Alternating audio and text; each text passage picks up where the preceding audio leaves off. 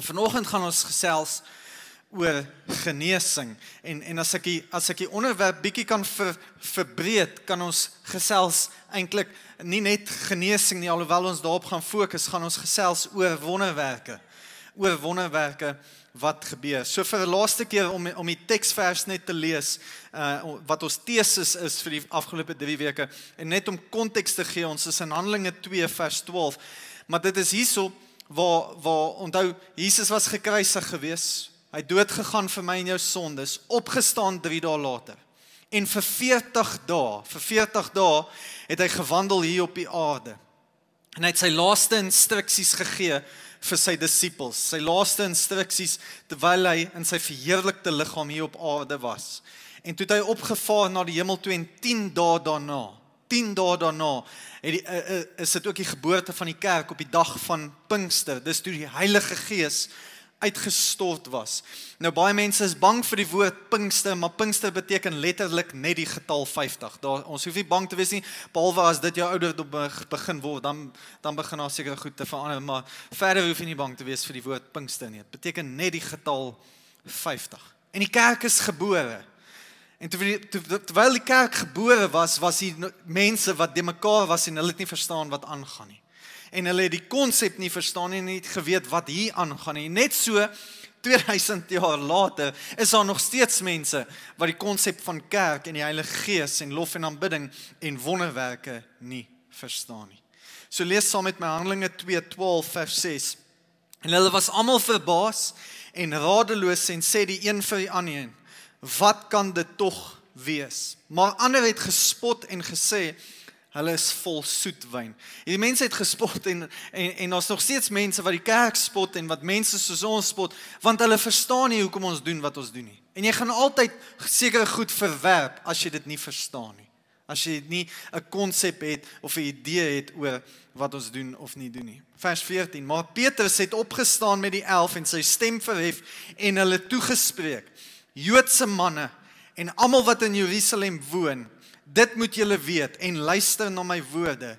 Hierdie mense is tog nie dronk soos julle dink nie, want dit is nog maar die 3de uur in die môre, beteken 9 uur die oggend. Maar dit is wat die profeet Joël gespreek het is. Hier kom Petrus en hy staan op en hy kom sê vir hierdie ouens en hy sê vir ons ook, hierdie wat julle sien, dit is nie wat julle dink nie. Dit is wat Joël gespreek het. Ek weet, julle het gedink dit behoort so te lyk, maar Petrus staan op en hy sê, hierdie is wat dit is. Die is wat dit is. En vanoggend gaan ons 'n bietjie stil staan by die tema van genesing. En as ons 'n breë konsep wil hê daaroor, wonderwerke. Nou daar's 2 tipes mense daar buite en in die kerkwêreld veral. En ek weet nie of die woord bestaan nie, maar as ons dit moet opmaak, is dit die belydenis benadering, en die ander een is die cessationist benadering. Nou die belydenis benadering is die name it, claim it, grab it, blab it, of blab it, grab it tipe. Hulle is dit, spreek dit en jy gaan dit kry. Jy moet dit net spreek, broer, en wanneer jy dit nie spreek nie, daar is seker sonde in jou lewe, spreek dit. En dan het jy 'n ander tipe wat glo, en daar's mense wat dit letterlik vandag nog glo, en in kerke dit nog glo, dat toe die laaste apostel gesterf het, toe het wonderwerke opgehou en spreuke in tale opgehou en gawes van die Heilige Gees opgehou. En dit is nie waar nie. Ons sien dit nie in die skrif nie. Daar's nie 'n skrif daarvoor nie, alhoewel dit deel vorm van hulle doktrine. So jy die ouens wat net sê jy moet net spreek en deur jou woorde en die Bybel sê dit ook nie. Maar dan as jy daar kry die ander kant van die pendulum wat na die ander kant toe geswing het is, nee, dit bestaan glad nie. Dit bestaan nie. Saam met die afsterwe van die laaste apostel het genesing ook gegaan en het tale ook gegaan en dit gebeur nie meer nie. Dit was vir die Bybelse tyd bedoel, dit is nie vir nou bedoel nie. En ek dink nie beide van hulle is regtig reg nie. Want beide van hulle is te ver met hulle pendulum een na die ander kant toe en hulle doen nie en sê nie wat die woord van die Here doen of sê nie. So ek wil kom by wat die woord sê. Want sien, almal van ons het ook beide al beleef. Almal van ons, of meeste van ons, het al gesien en beleef hoe iemand bonatuurlik genees word. En dan is al ook van ons wat gesien het hoe iemand sterf, al het ons vir hulle baie gebid. Meeste van ons het al twee kante al beleef. Ons het gesien hoe die Here 'n wonderwerk gedoen het, maar dan het ons ook gebid vir 'n wonderwerk en dit het nie gebeur nie. En hier's wat die Here se woord sê, sodat ons kan verstaan rondom genesing. En onthou, hierdie 3 weke gaan baie meer oor kerk en ons as gelowiges, hoekom ons doen wat ons doen, hoekom ons glo wat ons glo. Ons het baie maal gefokus voor Paasnaweek en tydens Paasnaweek oor die mense wat nog nie hier is nie en wat nog nie gered is nie. Maar hierdie afgelope 3 weke wil ek vir jou 'n verstaan gee oor sekere konsepte wat min mense binne kan die kerkwêreld verstaan. Maar hoor wat sê die woord oor genesing. Sê in Jakobus 5 vers 13 tot 15. Is daar iemand onder julle wat ly? Laat hom bid. Is iemand opgeruimd? Laat hom psalms sing. Is daar iemand siek onder julle? Laat hom die ouderlinge van die gemeente inroep en laat hulle oor hom bid, nadat hulle hom in die naam van die Here met olie gesalf het. En dan gaan hy verder en hy sê, en die gebed van die geloof sal die kranke red, en die Here sal hom oprig, selfs as hy sonde gedoen het, sal dit hom vergewe word. En terloops, ons wil na die tyd vir jou bid. Ons wil regtig en die pastors en die bidspan gaan na die tyd agterbly en saam met jou bid. En ons wil jou salf met olie. Jy moet wel vra daarvoor. Ons gaan jou, en dit gaan 'n bietjie wees, ons gaan jou nie gooi met 'n kan olie nie. Olie is net simbolies. Die genesing lê nie in die olie nie, dis net simbolies. Dis soos wanneer jy gedoop word, dis simbolies. Die water red jou in die kerk, Jesus Christus red jou. Simbolies. Maar jy moet vra daarvoor en ons sal jou nou nie, jy gaan nie huis toe gaan en lyk dit of iemand jou gaan braai nie. Dis bietjie simbolies. Maar hy kom en hy sê, is daar iemand siek onder julle? Laat hom die ouderlinge van die gemeente inroep en laat hulle oor hom bid. Nadat hulle hom in die naam van die Here met olie gesalf het. En hier is vir ons 'n belangrike gedeelte. En die gebed van die geloof sal die kranke red. Beteken genesing en wonderwerk het baie meer te doen met geloof as wat dit te doen het met die daad wat self fisies gebeur. En ons drie dinge wat ek net uit hierdie skrif uit wil haal van Jakobus 13 vers 15, wat jy moet jou aandag op rig en 3 observasies wat ons as gelowiges kan maak uit hierdie 3 skrifverse uit, wat ons moet besef. En die eerste observasie wat ons moet maak is dat God genees nog steeds. Hy genees nog steeds. En is iets wat ek veel wil sê, ek het dit al baie keer beleef en ek het dit al beleef in die kerk. Ek het dit al beleef nie eers in die kerk nie, maar by 'n hoërskool waar ek bedien het. 'n tienerdogter van Hoërskool Swartkop sit en ek het net gevoel ek moet bid vir genesing daardie oggend. Ek bedoel, sy daar gesit. Ek het nie eens aan haar geraak nie, want dis nie ek of iemand anders, dis die Here wat genees, kerk. Ek het 'n kleintjie dood as dit net gaan oor mense en hulle gesigte is op posters en ek gaan nou eintlik van die pad af, maar God genees nog steeds. Hierdie meisie het nie 'n brug gehad in haar voet nie.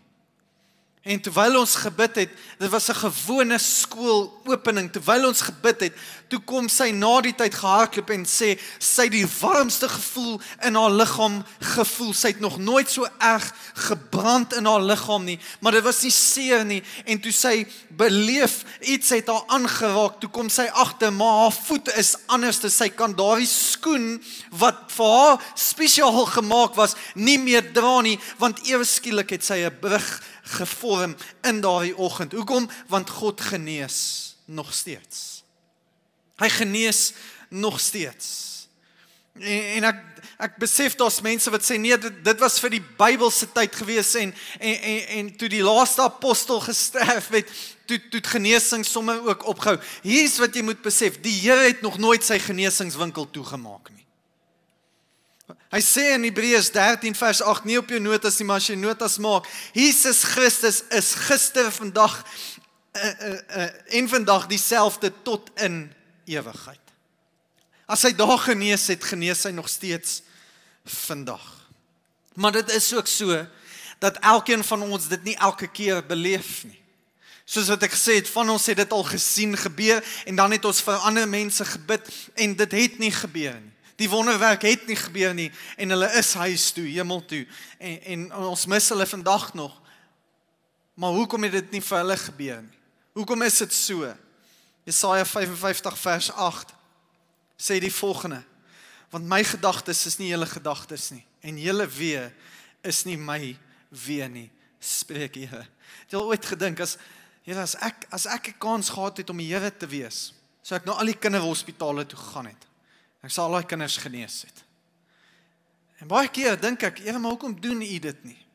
En Jesaja kom sê vir ons, maar sy gedagtes is nie ons gedagtes nie. En ek dink, en ek is eintlik oortuig daarvan, ek het nie 'n Bybelvers om dit te staaf nie, maar ek dink wanneer ons almal in die hemel gaan, ek weet ons dink, al wat ons gaan doen is, ons gaan halleluja sing. Maar ek dink nie presies dit gaan gebeur. Ek dink wanneer ons in die hemel gaan instap, daar die eerste paar minute,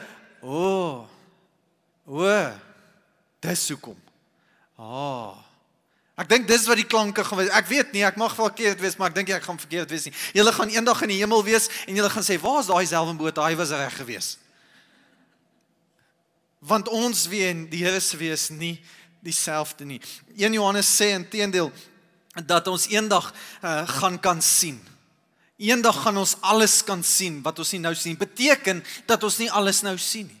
Daar's sekere goed wat ons nie nou sien nie. En ons weet nie hoekom dit gebeur nie, en ons is onseker oor hoekom sekere goed gebeur, en sekere goed nie gebeur nie, maar ek weet, wanneer ons eendag in die hemel gaan kom, gaan ons duidelikheid kry, oor daardie goed, wat ons nie nou oor duidelikheid het nie.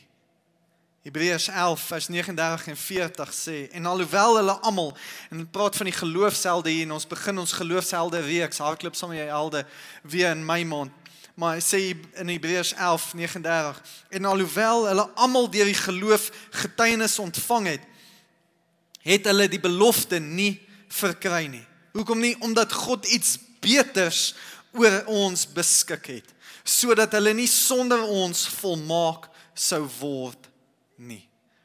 Sekere van ons vriende word nie genees en sekere wonderwerke gebeur nie. En ons kry nog duidelikheid, nie in jou op die skerm nie, maar jy kan 'n nota maak. Jesaja 57 vers 1 sê, die regverdige kom om.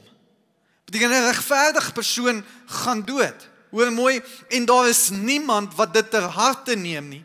En die vromes word weggeruk sonder dat iemand daarop let. Want die regverdige word weggeruk vanweë die boosheid. Hier kom die Here deur Jesaja en hy sê, van ons sterf as gevolg van dat die Here ons beskerm van boosheid. En ek weet, dit is nie 'n maklike vers om in te neem nie. Maar eendag wanneer ons in die hemel gaan kom, dis hoekom dit met my gebeur het. Eintlik het U my beskerm van dit en dit. En ek weet, dit is moeilik om hier op aarde soms te verstaan, maar hier is wat ek wil hê jy moet besef, en ek gaan nou daarby uitkom. Daar's iets meer aan wonderwerke. Wanneer jy hier uitstap, is dit my droom en my gebed dat jy dit sal verstaan.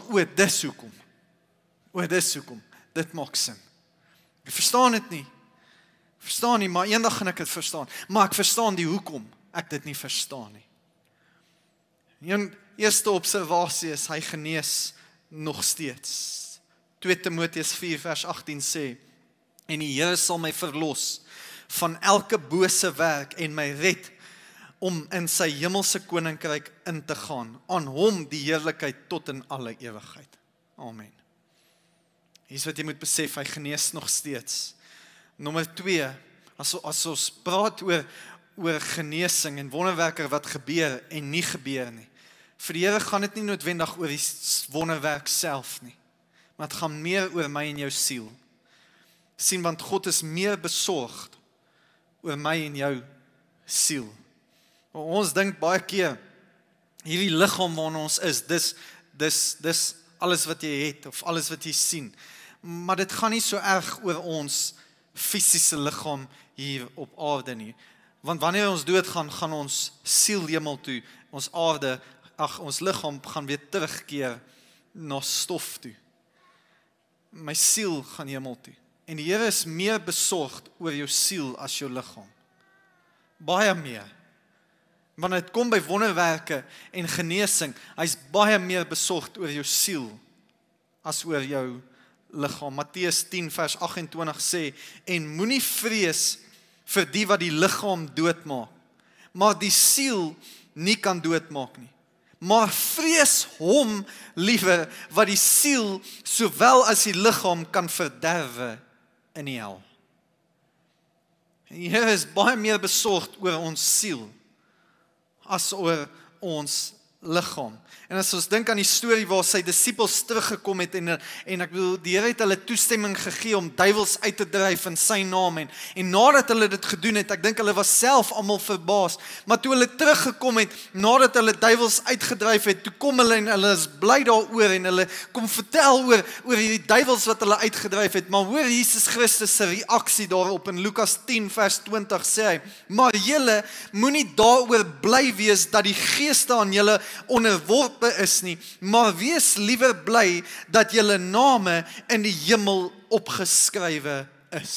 Hoor wat sê Jesus? Hy sê, ek sien dat julle breek eintlik oor hierdie wonderwerke wat julle nou net gedoen het en hierdie duiwels wat julle uitgedryf het en julle dink dit is die groot wonderwerk, maar kom ek vertel julle iets. Jesus Christus kom en hy sê vir ons, die grootste wonderwerk wat daar is die feit dat ek en jy hemel toe gaan.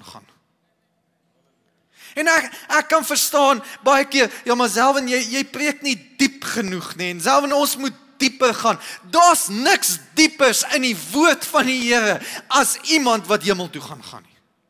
Dis die diepste wat ons kan gaan, iemand wat hulle harte vir Jesus Christus kan gee, en daardie geleentheid kry, om te sê, Here, ek wil my hart vir U gee, ek wil my lewe vir U gee, ek gaan hemel toe. Dit gaan my verstand te bowe, selfs gaan ons dieper preek. Nee, wat jy bedoel met diep is, ek moet jou deur mekaar praat.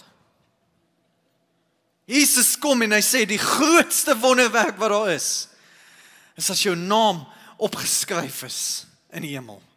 Grootste wonderwerk. Julle is so besorg oor hierdie wonderwerke hier, fisiese wonderwerke in julle liggame en hierdie geeste wat onderworpe is aan julle. Maar kom Jesus, en hy kom en hy sê vir ons, die grootste wonderwerk is, jy gaan hemel toe. Jy gaan hemel toe. Hoekom? Want hy's meer besorgd oor jou siel wat hemel toe gaan as oor jou liggaam hier op aarde wat weer stof gaan word. Die derde observasie is God wil hê dat ek en jy in geloof moet groei. As jy dink aan wonderwerke en wat ons sien in hierdie skrif is dat God wil meer hê dat ek en jy in geloof moet groei. En baie keer as mens is ons resultaat gefokus. Ons is resultaat gefokus. God is nie gefokus op die resultaat nie, hy is op die proses gefokus. En baie keer, ons fokus baie keer op wat met ons gebeur. Ons word fisies genees en ons beleef fisiese wonderwerke. Ons fokus baie keer wat met ons gebeur. Die Here fokus wat in ons gebeur. Sy fokus is nie met wat met ons gebeur nie, maar wat in my en jou gebeur. En wat met ons gebeur is, ons groei in ons geloof. Daardie tussenin oomblikke, as dit nog nie gebeur nie, as daardie wonderwerk nog nie gebeur nie, wat gebeur met my en jou? Ons groei in ons geloof. Dit gebeur nie altyd dadelik nie. En as jy dit nie van die Christendom besef nie en verstaan nie, gaan die Christendom, hierdie geloof gaan jou frustreer as mens. Want jy moet besef, geloof is 'n proses. Ons almal het nie net 'n geloof dadelik vir genesing nie. Ons almal het nie geloof dadelik vir 'n nuwe huis en 'n nuwe kar nie. Maar dit groei en wat die Here se hart is dat die geloof binne jou sal groei. Dis 'n proses wat met jou gebeur. Hebreërs 11 vers 6 sê, en sonder geloof is dit onmoontlik om God te behaag. Want hy wat tot God gaan, moet glo dat hy is en 'n beloner is van die wat hom soek. Die Here wil hê jy moet begin glo. Beteken dit daar's 'n proses wat moet gebeur en daardie proses is 'n geloof wat groei. Dit gebeur nie altyd dadelik nie. Maar jy moet besef, dit bou en stig daai geloof in jou. Dit laat my dink aan 'n pastoorsvriend van my, wat sy seun vir die afgelope 19 jaar autisties is. En vir 19 jaar bid hy dat die Here sy seun sal genees. En in alle waarskynlikheid tans lyk dit of sy seun vir ewig by hulle gaan bly. Maar vir die afgelope 19 jaar glo hy en bly hy steeds glo dat die Here hom gaan genees en hy hou nie op bid nie. Daar's 'n proses wat besig is om in hom te gebeur het van groei. En sy geloof hou aan groei. En vir my en jou om geloof reg te verstaan, kom Jakobus verder in hierdie skrifvers en hy vat ons terug na 'n storie toe wat in die Ou Testament gebeur het. En hy sê die volgende in Jakobus 5 vers 17. Elia was 'n mens net soos ons en hy het ernstig gebid dat dit nie moes reën nie. En dit het op die aarde 3 jaar en 6 maande lank nie gereën nie. En hy het weer gebid en die hemel het reën gegee en die aarde het sy vrug laat uitsprei. Nou vir my en jou om hierdie storie te verstaan, moet ons teruggaan na die oorspronklike storie toe in 1 Konings, want dit is waar dit gebeur het. En daar's 3 goed wat ek uit hierdie storie uit van Elia wil haal, wat ek vandag vir jou wil gee, sodat ons geloof reg verstaan. En sodat ons wonderwerke reg verstaan. Want voordat jy 'n wonderwerk kan verstaan, moet jy verstaan dat daar moet geloof wees vir 'n wonderwerk. En geloof kom nie dadelik nie, dis 'n proses wat gebeur. Dit gebeur oor tyd. Hier's wat jy moet besef wanneer dit kom by geloof. Geloof begin met 'n woord van God. Geloof begin met 'n woord van God. 1 Konings 17 vers 1 sê die volgende: en Elia, die Tisbiet uit Tisbe in Gilead, het vir Agab gesê: so waar as die Here, die God van Israel leef, voor wie se aangesig ek staan, daar sal geen dou of reën in hierdie jaar wees nie, behalwe op my woord. Sien, geloof begin met 'n woord van God. Elia het 'n woord van die Here gehad. En voordat ek en jy kan begin glo oor die wonderwerke wat moet gebeur in ons lewens, het ons eers 'n woord van die Here af nodig. Hoe kry ek 'n woord? Deur in God se woord te bly. Deur tyd te spandeer met sy woord. Deur sy woord te lees. En kerk, dis een van die goed waarmee ons as gelowiges die meeste sukkel. Die gemiddelde persoon spandeer 4 minute 13 sekondes in die woord van die Here per week. Per week. Dis nie eers 2 verse nie. Okay, ek lees stadig, is dalk vir jou 'n hoofstuk, maar die gemiddelde gelowige. Nou, ons verstaan nie geloof nie, want ons is nie in die woord van die Here nie. En as jy geloof wil verstaan, moet jy in die woord van die Here kom. En voordat jy geloof kan kry vir iets, kry vir jou 'n woord van die Here af. Kry vir jou 'n woord. Romeine 10 vers 17 in die New King James sê, so then, faith comes by hearing, and hearing by the word of God. Soek jy meer geloof vir daai wonderwerk waarvoor jy vertrou, kom in sy woord. Kry 'n woord van die Here af. Johannes 6 vers 63 sê die volgende, nie op jou skerm, maar hy sê, dit is die Gees wat lewend maak. Daardie Gees se Griekse woord is die woord pneuma, wat beteken 'n wind, 'n sterk wind in jou seile. Dis die Gees wat lewend maak. Die vlees is van geen nut nie. Die woorde wat ek tot julle spreek is gees en lewe. Wat gebeur? Hierdie woord sê letterlik vir ons, hierdie woord gees is die woord pneuma, beteken wanneer jy 'n woord van die Here afkry, gaan jy 'n wind van agter af beleef, wat jou vorentoe stoot en jy gaan terugkyk en jy gaan vir jouself sê, daar's geen manier wat ek in my eie krag tot hier kon kom nie, dis net deur die krag en die bonatuurlike krag van die Heilige Gees. En hoe kry ek dit? Deur 'n woord.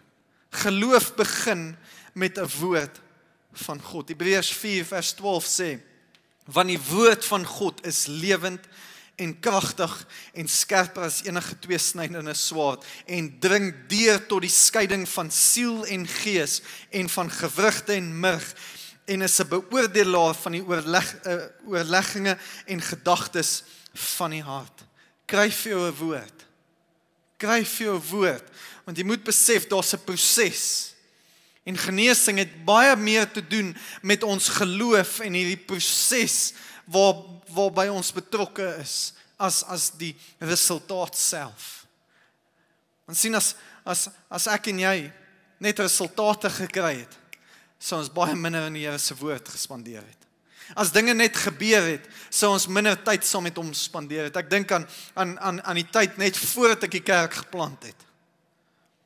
En daar's 'n pioniersgees in my hart en is deel van die geestelike gawe wat ek ontvang het, is om te gaan pionier speel, om grond te gaan breek. Maar as jy jou huis verkoop en alles opgee om iets te begin wat nog nie verstaan nie, jy's baie meer op jou knie as enigiets anders. En as ek dink aan hierdie pastoorsvriend van my wat se kind al 19 is hy's baie meer in die woord van die Here en baie meer op sy knie as enigiemand anderste. En ek wil vir jou sê, as sy kind dadelik genees was, sou die Here se reaksie dalk gewees het, maar ek mis hierdie intimiteit van ons wat ons saam beleef. Nou, ek weet nie in wat se proses jy is en ek weet nie wat se wonderwerk jy vertrou nie, maar ek wil vir jou sê, dit help my en jou om geloof te ontwikkel wanneer ons die Here vertrou vir 'n wonderwerk. Hoekom? Want ewe skielik spandeer ons nog meer tyd saam met ons Vader. En ek dink as hy net vir ons gaan gee wat ons soek, gaan dit veroorsaak dat ek en jy minder tyd saam met hom spandeer. Maar ek en jy het 'n woord nodig en geloof begin met 'n woord. Nommer 2, geloof duur voort ongeag wat ek en jy sien. Ongeag wat ek en jy sien. In 1 Konings 18 gaan hy aan in vers 43. Daarop sê hy vir sy dienaar, is Elia wat vir sy dienaar sê, klim tog op en kyk uit na die see. En hy het opgeklim en uitgekyk en geroep, daar is niks nie. Elia het, hierdie 3 jaar is nou al verby, Elia het nou 'n wonderwerk weer nodig, dat dit moet reën. En sy dienaar sê, daar's niks. Maar ek hou van Elia se reaksie, hy sê, gaan weer 7 maal. Vertrou jy die Here vir deurbraak en daar's nog niks, gaan terug na sy woord toe en gaan bid weer. Moenie net ophou nie, gaan terug, sê Elisa, gaan weer. Vertrou hom weer vir daai wonderwerk. Vertrou hom weer vir dit. Vers 44, en die 7de maal roep hy, daar gaan 'n wolkie soos 'n man se hand uit op die see. Toe sê hy, gaan op, sê vir Agab, span in en trek af dat die reën jou nie terughou nie. Hierdie dienaar sien 'n klein spikkel van 'n wolkie en Elia sê, gaan sê vir Agab, hier kom reën. Jy mag dit dalk nie sien nie, maar geloof duur voort, ongeag of ons dit sien of nie. Ongeag van wat ek en jy sien. Dit mag dalk nie nou gebeur nie, maar daar's nog steeds iets binne jou wat besig is om plaas te vind, wat jou help in jou geloofslewe, sodat jy as gelowige groei en meer volwasse in jou geloofslewe kan word. Ons sien dit dalk nie dadelik nie, maar dit gebeur nog steeds. 2 Korintiërs 5:7 sê, for we walk by faith and not by sight. For we walk by faith and not by sight. Net omdat jy dit nie sien nie, beteken dit nie dat iets nie gebeur nie. Nommer 3. Ek het nog baie om te sê, maar my tyd is om. Geloof gaan van 'n klein begin tot 'n groot finale. En iets wat ons baie keer as mense nie verstaan nie. Ons wil altyd net die groot goed sien. Die groot wonderwerk. Die groot bankrekening as gevolg van die groot wonderwerk. Die groot genesing. Maar geloof, hier is hoe geloof werk. Dit begin altyd klein. Dit begin altyd klein. 1 Konings 18, 45 en 46 sê. En in 'n oogwink. Onthou die klein wolkie wat 'n spikkeltjie was, en in 'n oogwink was die hemel swart van wolke en wind, en 'n groot reën het gekom, en Agab het op die wa geklim en weggetrek na Jesreel. Vers 46, so belangrik. Maar die hand van die Here was oor Elia, sodat sy heupe omgord en voor Agab uitgeloop het in die rigting na Jesreel. Ek dink jy ons besef wat ons lees nie. Hierdie dienaar van Elia het 'n strydwa gehad. Hy het perde gehad. Hy het gehardloop na Jesreel toe. Daar was 'n klein wolkie. Elia sê, gaan na Jesreel toe. En hier kom Elia, en die Here se hand was oor Elia. Hy het hom omgord, en hy het verby die strydwaans geloop. Dis fisies onmoontlik, kerk. Dis fisies onmoontlik. Het jy al hardloop en het jy al perde gesien wat hardloop of galop? Dink jouself in, loop verby hulle. Vinniger as wat hulle hardloop. Maar Elia het 'n wonderwerk gebeur. Sien wanneer dit van iets kleins begin na 'n groot finale toe. En dis hoe wonderwerke gebeur en geloof gebeur. Dit begin klein. Dis Here, ek vertrou U. Luister kerk, hier is my storie. Here, ek vertrou U vir 'n gemeente. Op my knieë. Verkoop my huis sodat ons die gemeente kan begin. Dis 5 jaar later. Vanoggend skop ons Champions Club af. Ons kinderkerk het nie meer plek nie. Ek het geloof nou nodig vir 'n groter gebou. Nie net dit nie. Laas week, toe hierdie plek chokkers. En die Here kom vat ons weg en stuur ons na 'n ander land toe vir 2 jaar. Here, maar wat van hierdie? Nee, selfs jy het geloof gehad vir 'n gemeente, nou gee ek vir jou geloof vir 2 lande. Dit begin klein. Hierdie kerk het in 'n shack begin, letterlik.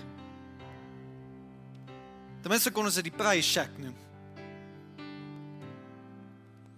En nou is hierdie gebou te klein en die kinderkerk is te klein. En nou, Here, ek moet meer op my knieë wees, want nou gaan ons na 'n vreemde land in 'n vreemde stad. Sodat dit wat hier begin het, nog verder kan aangaan. Nog verder kan gebeur. Hoekom? Want dis hoe geloof werk. Sien, wonderwerke kerk het baie minder te doen met die fisiese daad van 'n wonderwerk of van genesing. Dit het baie meer te doen met ons geloof. En die Here wil ons help en deur 'n proses vat vir ons geloof. Nie noodwendig die eindresultaat van 'n genesende wonderwerk nie. Want sien, ons kry 2 tipes mense. Jy kry die mens wat hou van die reistog. Het jy al ooit op vakansie gaan en dan wil familielede oral te stop en na alles kyk en dan wil jy van jou kop afraak. Hoekom? Want ek is deel van die tweede groep. Vir my gaan dit oor die eindbestemming. Kan ons asseblief net daar kom? Ek gee nie om wat se wêreldrekord hierdie dorpie het nie. Ek wil dit nie sien nie. Ek wil by die see kom. Nog iemand van julle? Hallo. Die Here is nie 'n eindbestemming God nie. Hy is nie soos die meerderheid van ons nie. Die Here is op 'n reistog met my en jou. Zachariah 4 vers 10 sê, do not despise these small beginnings, for the Lord rejoices to see the work begin. Ons sal baie keer die eindproduk hê. No. Wonderwerke en genesing gaan baie meer as net die eindresultaat van 'n genesing.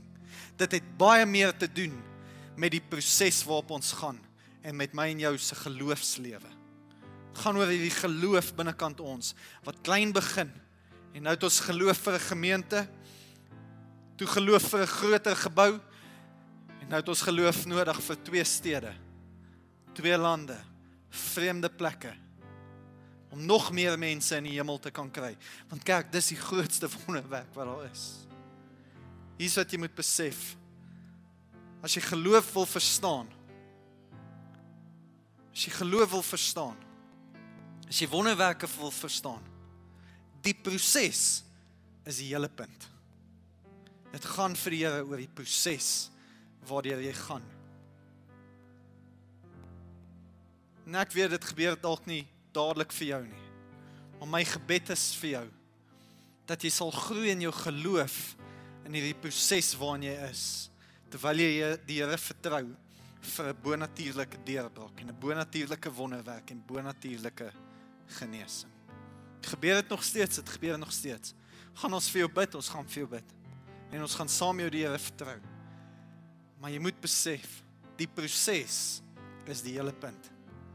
Die proses waardeur jy gaan, sodat jou geloof gestrek en vergroot kan word. Kom ons sluit die oë. Here, dankie vir u liefde en genade. Dankie vir u goedheid. Guns, Here, en dankie, Here, dat u ons op 'n reistog neem, sodat ons geloof kan vergroot. Sodat ons meer in ons geloofslewe kan groei. Here, mag ons nie ophou bid vir genesing. Mag ons nooit ophou bid, Here, vir wonderwerke nie. Maar mag ons ook raak sien dat u binne ons kom werk en dat daar 'n proses aan die gang is. Wat ons in ons geloofslewe strek, Here, sodat ons begin meer kan vertrou vir groter dinge wat u vir ons in stoor het. Here, dankie ook vir die grootste wonderwerk, dat ons name opgeskryf kan wees, al bo in die hemel, en dat dit ons ewige tuiste kan wees. Terwyl elke oog gesluit is, dalk sit hier en sê self maar ek dink nie my naam sal daarbo opgeskrywe nie. Ek het nodig om deel te hê aan daardie groot wonderwerk. As jy nog nooit jou hart vir die Here gegee het nie, of as jy nog nooit die geskenk wat hy het van die ewige lewe aanvaar het nie. Hy het vir jou 'n geskenk van die ewige lewe. As jy dit nog nooit aanvaar het nie, wil ek vir jou geleentheid gee en ek wil jou net insluit in 'n gebed. So as jy Jesus wil aanneem en hom wil kies vandag, en sekerheid hê oor waartoe jy gaan, as jy moet doodgaan,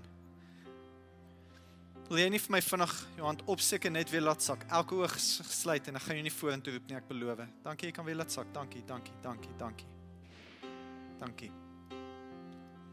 Ek gaan 'n laaste geleentheid gee as daar nog iemand is. Dankie, jy kan weer laat sak. Ek wil hê ons almal moet hardop hierdie gebed agter my aan sê. En dan gaan ons celebrate wat nou net gebeur het, die grootste wonderwerk wat kan gebeur. So almal van ons hardop agter my aan. Here Jesus, ek kom vanoggend en ek kies U as my koning en meester. Dankie, Here, dat U al my sondes vergewe het.